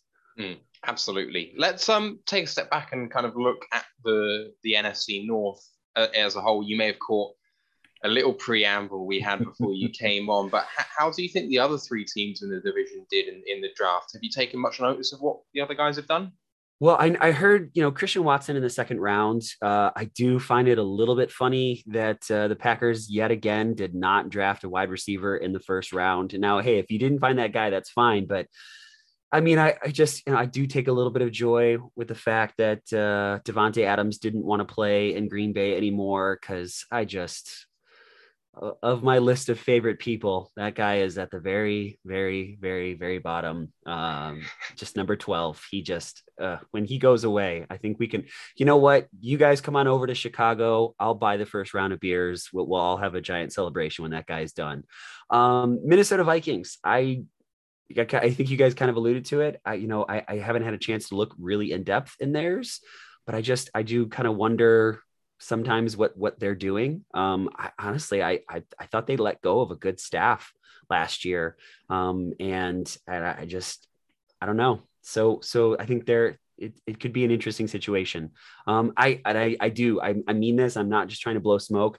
You guys crushed the draft, and again, I just, even if it was just those first 2 picks, just incredible. And I do know that Bears fans are not thrilled about the fact that the Lions are probably going to be a lot better than the Bears this year. Yeah. Well, yeah. With all due respect, I said that if we finish below you guys this year, and I mean this respectfully, but I would start to have questions. I know you guys are in the rebuilding phase, and we're a year in front. But I mean, if anything, take heart from it. Things can happen so quick. This time last year, as Matt said earlier, our wide receiver core is who the hell are our wide receivers now? We've got potentially one of the best depth wide receiver core in the NFC North. It only takes 1 year. The depth that we have, I know the Vikings have 2 great ones, but after that, the depth is a little low. But it doesn't take long. Our defensive line is in the last 12 months is completely different now. We got our 2 tackles last year. We've got 3 edges this year. It's very young, very youthful. The turnaround can happen quick if you do it right. Absolutely. It's crazy. The NFL is so different in that regard. Is sometimes a player can catch on right away and be fantastic. It doesn't necessarily take years and years and years to develop.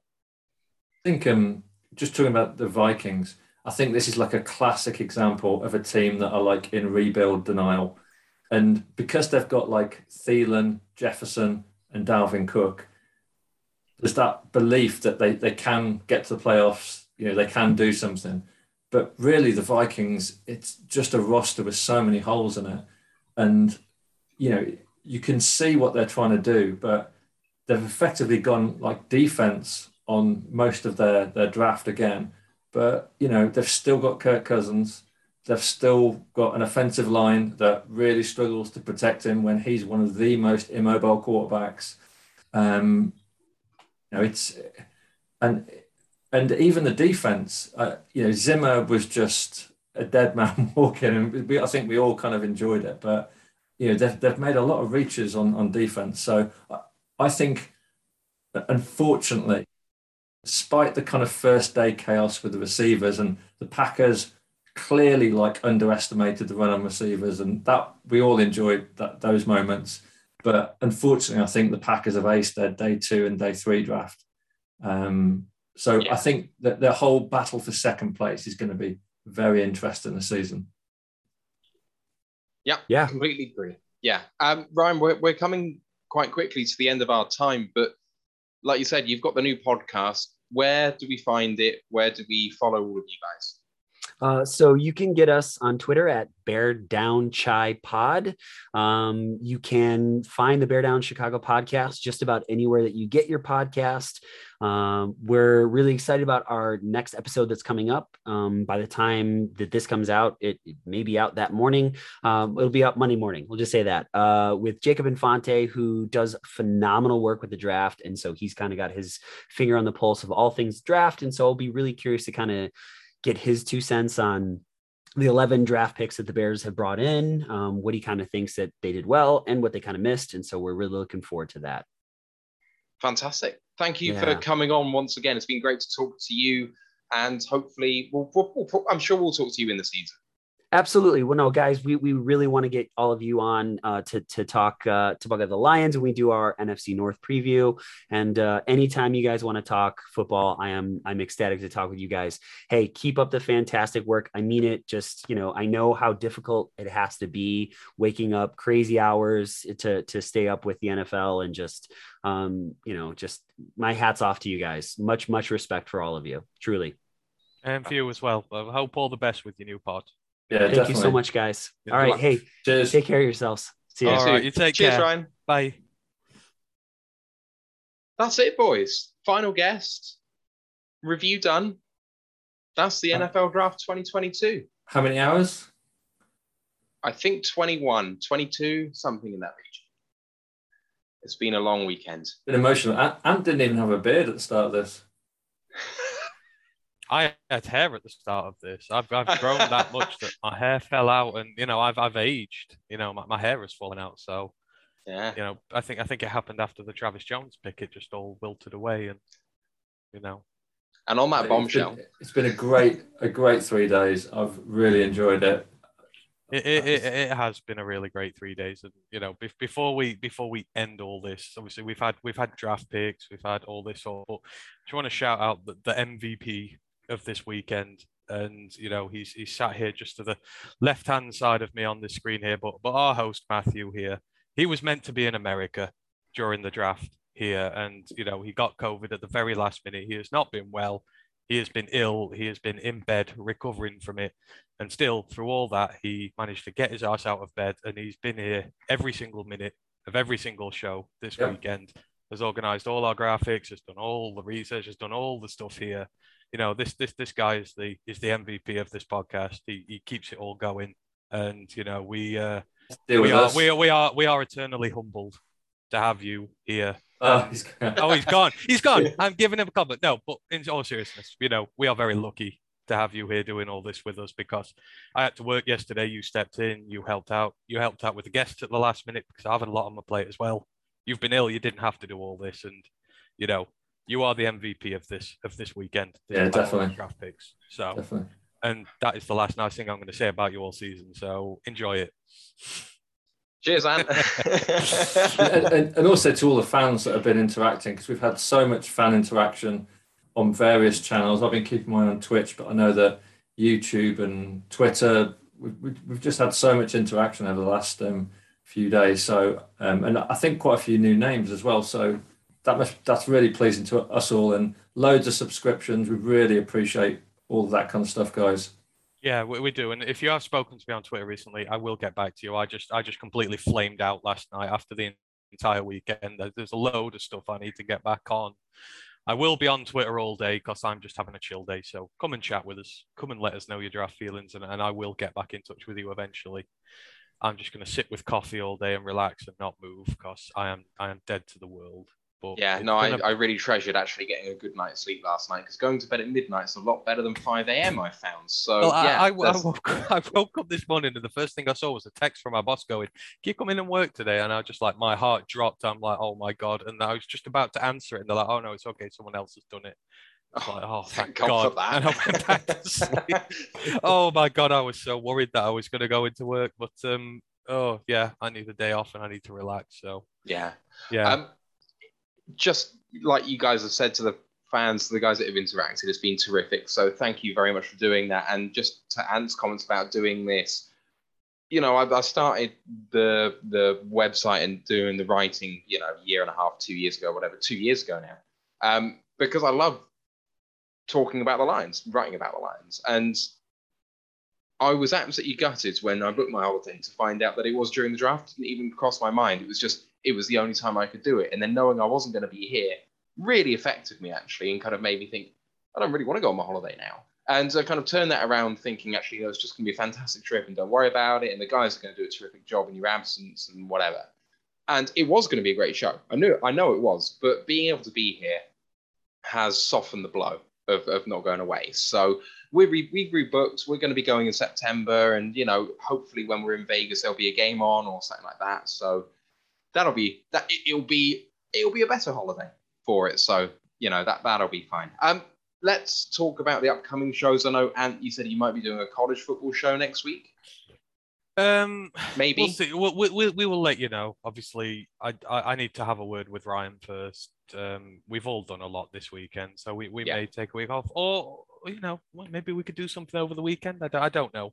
Yeah, we'll see. But eventually, we'll come back. We'll probably do, because the college podcast is going to take a break. So at the minute, there's not a lot we can do. So the schedule for us, we will be back probably in about a month's time, because we're going to do a breakdown on every single FBS division. There's a lot of it. We're going to do a lot more breakdowns. So if you want to get into the college game over the summer, we're going to be breaking it all down, the divisions, where to play, the players who are going to be on next year. It's going to be as in-depth as you can get about it. So that's my next big project to start on now. So keep an eye out for it. Obviously, if you're over there in America, you already know. But if you're British listeners, you want to learn, we're going to do that. And then we'll get on to the stuff in season. So we will be back, but we're just going to have a little break first, because there's not a lot we can do at the minute. But there's a lot of stuff to look forward to with that. But we will do one more show on the draft before we go into hibernation, either this week or the week after. And I know we'll probably do one